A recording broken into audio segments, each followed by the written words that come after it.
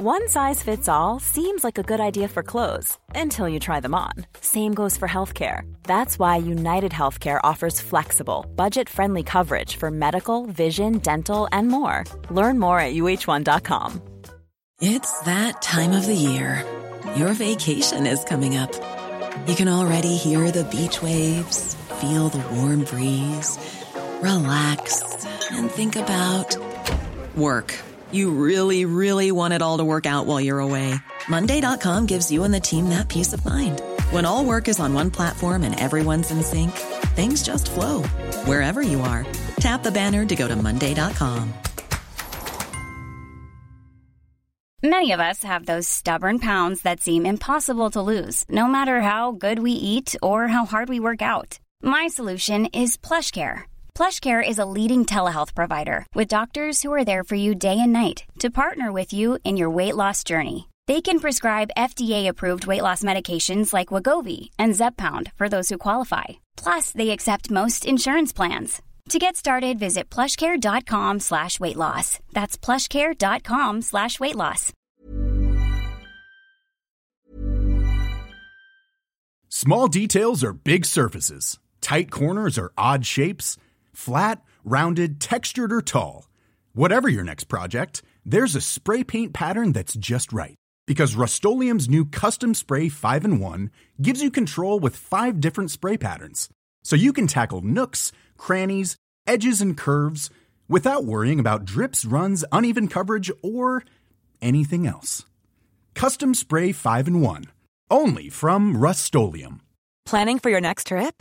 Elevate your travel style with Quince. Quince has all the jet-setting essentials you'll want for your next getaway, like European linen, premium luggage options, buttery soft Italian leather bags, and so much more. And is all priced at 50 to 80% less than similar brands. Plus, Quince only works with factories that use safe and ethical manufacturing practices. Pack your bags with high-quality essentials you'll be wearing for vacations to come with Quince. Go to quince.com/pack for free shipping and 365-day returns.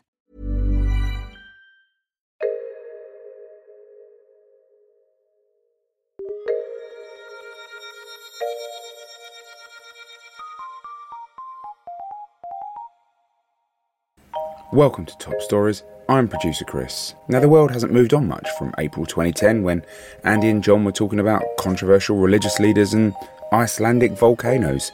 It's Bugle issue 111, some seriously bad poping. Top story this week, OMG, what the hell are the Catholic Church doing? John, I'm going to have to stop you here. That is not the most important story this week. The most important story is that Britain has been destroyed by a volcano. This nation is under a sea of magma, John. We can't move. I'm recording this deep in a bunker underneath the Times offices in Wapping in a heat-proof tank in case the lava flows from the volcano do submerge London. Last we heard they were heading down the M1, got stuck in a bit of traffic there. Wow. But dark days, John. You're on the right side of the Atlantic. It's hard to see how anyone's going to survive.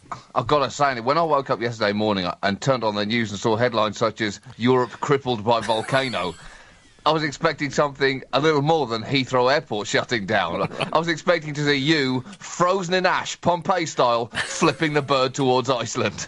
But I've got to say, it was pretty amazing. Anyway, the picture's coming out of it. Let's make no bones about it, Andy. You are currently under volcano attack where you are. You're like Pierce Brosnan in the movie Dante's Peak. It's Andy versus the volcano. How is your fight going? Well, it's going pretty well, John. I mean, as far as I can tell, the volcano's steering well clear of me because although all the flights have been grounded in Britain, I've looked in the sky and I can't see any volcano up there. There's supposed to be loads of volcano ash, but it was... I think it's heard about my reputation as a volcano fighter. Right, that's probably true. It's mainly intimidation that you need. Yeah, well, it's from that time that I went on a school trip to Naples and, basically turned Vesuvius inside out.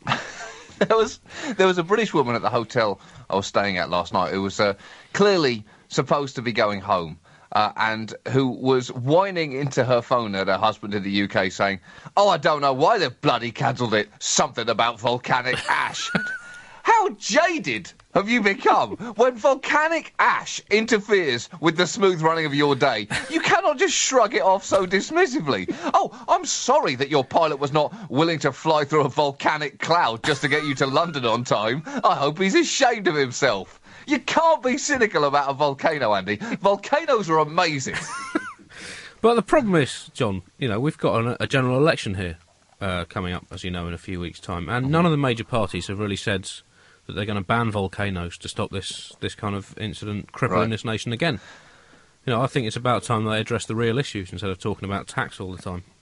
The entire population, actually, is heading for the high ground and sacrificing animals to the ancient Roman god Vulcan, just in case. Well, Andy, I'm just glad that you're alive and you haven't had your ankles melted off. So let's go to the top story, the Catholic Church. And interestingly, the volcano is blowing towards Italy, Andy, and it could be that even the Earth's core is angry with the Vatican this week. It's the equivalent of spitting in its face. This is not an easy time to be a Catholic. Interesting, because when they do the smoke thing, don't they? When the yeah, exactly. So maybe this volcano is basically saying resign, resign, new pope, please. I think I've made my point. There really hasn't been a harder time to be a Catholic, Andy, since the Romans routinely used them as lion treats. Apparently they were delicious, tasted a bit of tuna. You can make a lion roll over and beg for one if you use them as a reward. Now, not that there's ever, honestly, really been a particularly easy time to be a Catholic. Their entire life is built upon a foundation of unremitting guilt. But usually that guilt is self-imposed and basically unnecessary, at least time they really have something to be guilty about. Although the news scandals need not test the faith in God of devout Catholics, their faith in their own church as an institution is in need of some serious structural repair over the last month. New documents have further linked the Pope to the massive cover-up of child abuse in the Catholic Church. This time his signature is on a letter denying the excommunication of a paedophile priest and asking for the good of the Church to be taken into consideration before making any similar decisions. It's hard to know how to even approach reacting to news like this, Andy. You can put your head underwater in the bath and scream at the top of your lungs. You can set up an elaborate mechanism that results in a foam sledgehammer swinging from the ceiling and smashing you in the balls. You could even train a seal to slap you repeatedly across the face. But to be honest, none of it is going to make you feel any better. To put it in the mildest, most respectful terms possible, that is some low-grade poping, Andy. Low-grade. Yeah, I mean, some senior Catholics have called for stronger action from the Pope, including sweeping reforms that really address certain fundamental issues of Catholicism, including asking priests not to abuse children. But that seems to be a step too far, John. But a step too far. Spare a thought for the many priests, in fact the most priests, who have not been abusing children all this time. They have been betrayed too. In fact, feelings are running so high among priests that one US priest has even called for the Pope to resign. Now, obviously the chances of this happening are absolutely zero. A Pope hasn't resigned since Celestine V, who resigned because he didn't really want to be Pope anymore. Nothing more complicated than that, just reaching the head of the Catholic Church, getting the job of being God's messenger upon earth and thinking, not for me, this, not for me. It's like the Turns out this isn't really my thing. It's like the Bjorn Borg of exactly. Poping. Exactly. Getting there was the important thing. Once you're there, it's boring. In fact, Celestine was later placed by the poet Dante behind one of his gates of hell.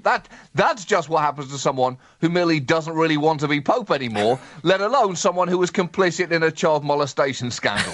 Now, another reason the Pope will not be resigning is, of course, the Pope's infallible. He's physically incapable of doing anything wrong, even if he tries really hard, which this time he clearly has.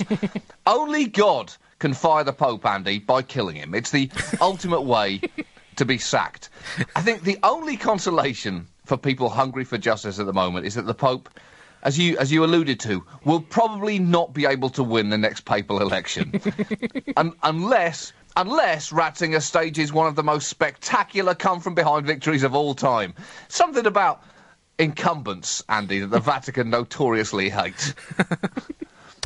Well, elsewhere amongst Catholics, the reaction has been a mixture of horror, deep sadness, with some absolutely unforgivable batshit craziness thrown in there too. Bill O'Donoghue, and he went on Larry King last week. Larry King, who, incidentally, is getting his 8th divorce. It's been announced this week, which must make the Pope very angry indeed. Much angrier, it seems, than the systemic problems his church has. And Bill Donoghue said this. He said, "You got to get your facts straight. I'm sorry if I'm the only one that's going to deal with facts tonight. So be it.